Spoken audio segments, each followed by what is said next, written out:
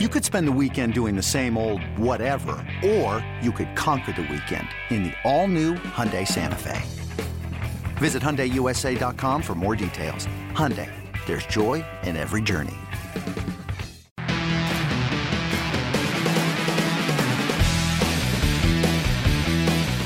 Hey everybody, welcome into this week's edition of the MLB Extras Blue Jays podcast. Tim McMaster here, along with Gregor Chisholm, our MLB.com Blue Jays reporter. We're going to start our position-by-position breakdowns this week, Gregor. There are, obviously, we'll make our way around the diamond between now and spring training. We're going to kick things off in the outfield. Before we get to that, though, there's not that much time left before spring training, and every team kind of has questions still to answer. There's a story up on MLB.com about that. And the question for the Blue Jays is, has Russell Martin played his final game in a Toronto Blue Jays uniform? What do you think?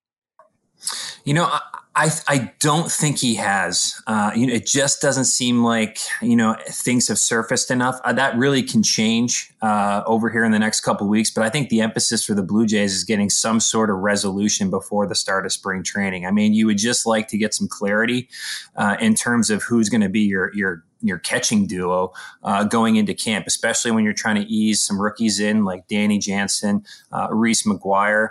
You've got another competent backup in Luke Maile available. So clearly all of that makes Russell Martin expendable. And I think, quite frankly, similarly to what happened with Troy Tulowitzki, I really think the Blue Jays would like to move on from this. I mean, they would just kind of like to open the door for those rookies to get more playing time. I think they'd like to avoid the distraction that could happen this spring with some potential, just the stuff in the media with reporters constantly going up to Martin and kind of seeing what his status is and whether or not he's happy in a part-time role. I mean, Danny Jansen is the catcher of the future. The priority is going to be getting him playing time. Now, the question is going to be whether or not they can move out Martin for some of the other pieces. But, nothing's happened yet. I really think the Blue Jays might have to be a little bit patient here. And, if there's an injury to another team in spring training that opens up a need for another catcher, and then Martin clearly becomes available, there's no question the Jays will have to eat most of that money. It's just they've been willing to eat a lot of that contract now for several months, and the deal is yet to materialize. And so if one hasn't happened yet, I think signs are starting to point to the fact that Martin, might be arriving in camp as a Blue Jay. And if he arrives in camp, then there's every reason to expect that, on opening day, he's still going to be there.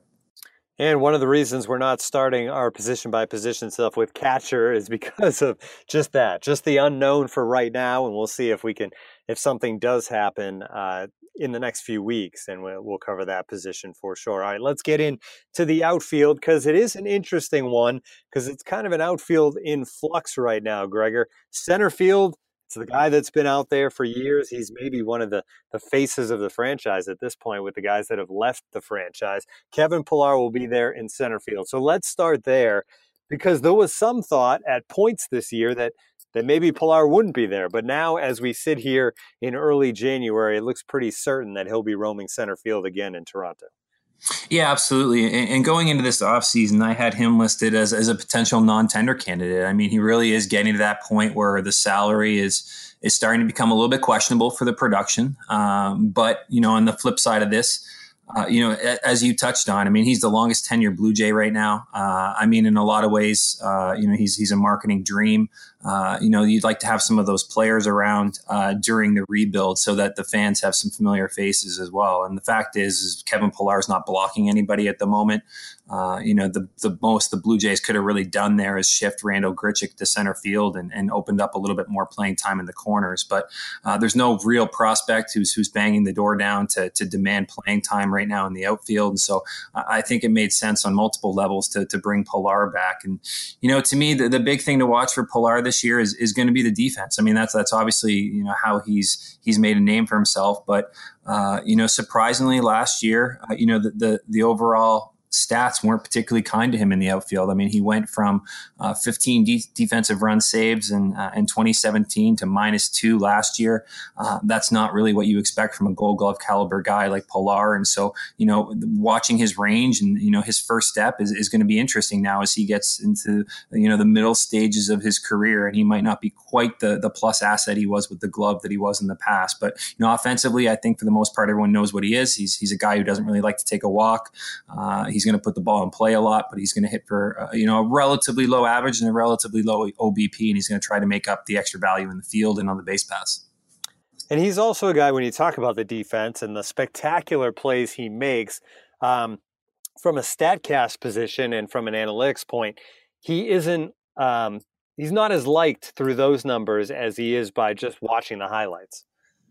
Yeah, no, it's true. And that's the thing with him, especially over the last year or so. And then even going back before that, I mean, there were some critics out there who would say that, he might get more attention for those highlight reel plays, but, some other center fielders out there might be able to make that play standing up. And there's no question that the eye test, at least, there was a bit of a drop off this year defensively for him. And that's going to happen as guys get later into their careers. But, that is always going to be his calling card. He's going to need to be a glove first type guy in order to secure his spot in the major leagues. And, for now, he gets another look as the everyday center fielder, and that probably isn't going to change this season. But, as you look forward to again next year, he's going to still probably be one of those non-tender type guys that you look at, just because the cost in arbitration keeps going up and up.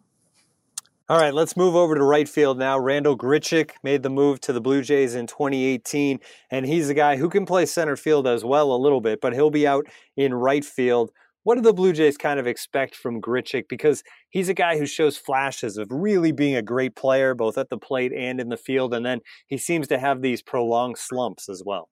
Yeah, he really does. And last year was really a tale of two seasons for him. The first month that he had with the Blue Jays was awful, frankly. There were at that time, Teoscar Hernandez was still in the minor leagues. Fans and media alike were kind of calling for his promotion. And, at that time, it looked like the Blue Jays might even have to cut ties with Grichuk. He was out of options. They didn't really have much that they were able to do with him. Thankfully, almost for them, he ended up getting hurt, and that provided him with some much needed time away. And when he came back, being in June, he was really a completely different player the rest of the way. And you can make the case that, just alongside Justin Smoak over those final 3-4 months, he was the club's most valuable player. And so, for him, I think coming back he's looking for that consistency that you're talking about. Because he went through those bouts where in St. Louis before joining Toronto, where he'd show those flashes. He's a guy who's hit 20 home runs before. He has that type of potential. But those prolonged slumps that come with an awful lot of strikeouts are pretty concerning. And so, I think one thing to keep an eye on him this year is I wouldn't be surprised at all if the Blue Jays give him a few more starts in center field. Kevin Pillar is known as being one of the most durable guys in the game, but I think as we go through this outfield and as we eventually touch on left field, the Jays are really going to kind of need to come through with a four-man rotation here in order to get everybody enough at bats. And so I think you'll see a little bit of center field from Grichuk this year, but for the most part, he'll continue to be that everyday guy in right. And, he's going to hit right in the middle of that order, probably behind Justin Smoak in the lineup. All right, let's move over to left field, because that's going to be one of the fun positions, I think, come spring training from a competition standpoint. You have Teoscar Hernandez, who you mentioned, who was obviously had some huge moments in 2018. Billy McKinney's another guy who seems like he's been a prospect forever, not with the Blue Jays, but with the Cubs, and he's kind of moved around a little bit. Currently number 18 on the Blue Jays list. Those numbers will be updated here in the next couple of months on Pipeline. But let's talk about that position. Let's start with Teoscar Hernandez, because he did have some moments in 2018. What does he have to do to win that job? He really needs to look like he can be competent in left field. It really comes down to that. Last year and the year before as well, but especially last year, the defensive side of the game for him really was questionable at best. And you could see it in terms of the confidence that he was lacking out there. It was almost like you could see the mentality where he was almost dreading the ball getting hit to him in left field. And there were some routine fly balls that simply bounced off his glove. There were multiple times where he lost the ball in the lights or simply couldn't just get on it. and it severely cost the Blue Jays. And for a long time, they had to go, without putting him out there at all. And so, I think the focus right now is getting him back in terms of his confidence level to an acceptable level in left. And because he should be fine out there. I mean, all he needs to do is play an average left field. His arm actually is a plus arm that's never changed. He can make up for some of his lack of range with that.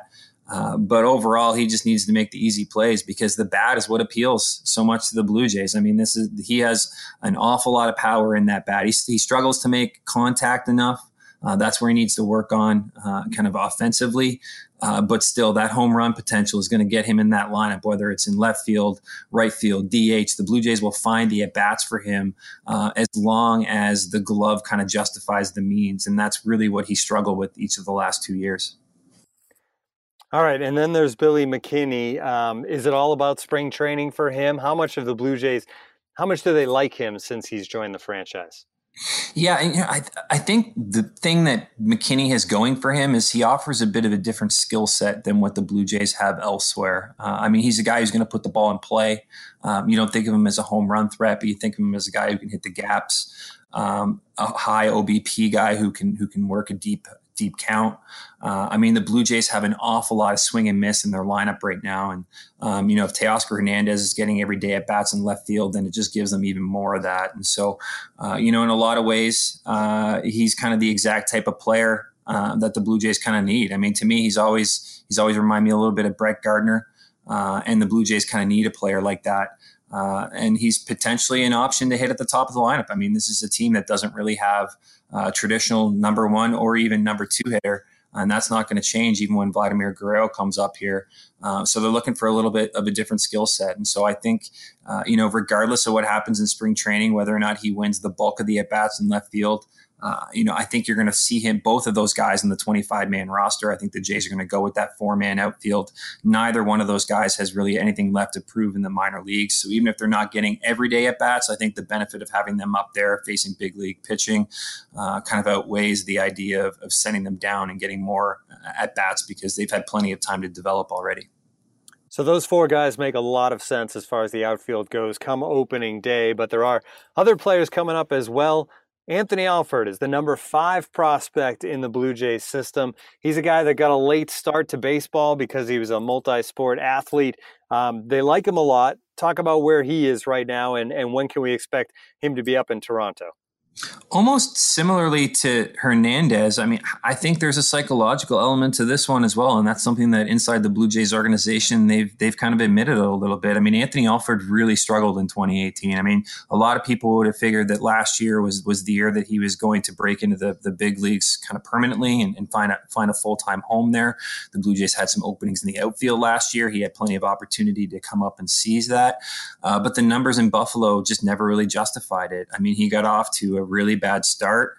There's some early injuries, but then that carried on to some struggles at the plate. And then I think what happened there is, the thing that happens to a lot of baseball players when you start getting into those middle summer months and your numbers on the scoreboard aren't close to where you want them to be, then you can't help but trying harder almost. And that can be bad in baseball because you start pressing a little bit more, you start gripping the bat a little bit tighter and things really kind of seem to snowball on you. And I think that's what happened to Anthony Alford. So I think more than it may be anybody in the Blue Jays organization, he needed an offseason away, a few months to clear his head, come back into spring training and start looking like the guy he did a couple of years ago. And, even though he's coming off a down year, what you touched on is the reason why the Blue Jays shouldn't, be quick to cut bait here. I mean, he was only really a full-time baseball player since 2015. I mean, former college quarterback. He's still trying to make up for lost time. And at some point in time, that will stop being an excuse, but there's no reason to stop making it one right now. I mean, he has every opportunity to come in and start for Buffalo early next year. And then, his performance will dictate how soon he gets to Toronto. I mean, he's already been up to the Blue Jays a couple of times. Nothing's stopping him from coming up early and 1 month into the season if he gets off to a hot start at Buffalo. Some of that's going to depend on how the other outfielders are performing, but the job and playing time is going to be there for him to win if the performance justifies the means. Is there a way that all 5 of those guys can fit onto this roster with the use of the DH and Teoscar Hernandez in that role maybe at times? I think short term there is. This year, I certainly think the Blue Jays can get creative and find ways to do that. Long term, it's less realistic, I think. I mean, this will be the final year that Morales is in Toronto, so it does open the DH spot up long term. But, ultimately the Jays can't have this many prospects on the roster long term. So that eventually that's going to probably involve, either the Blue Jays choosing one of, McKinney or Hernandez. Maybe they ultimately decide that Hernandez is going to be more of a long-term fitted DH. That's a possibility as well. They can get creative for this year where everybody can get enough at bats, but long term, ultimately, I think the goal is going to be to try and settle on 3 more kind of full-time starters.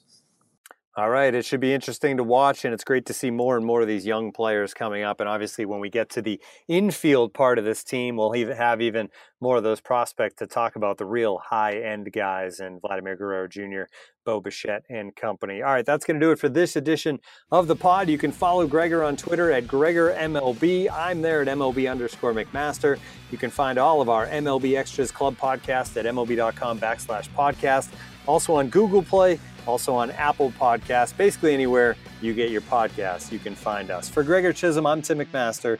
Thanks for listening.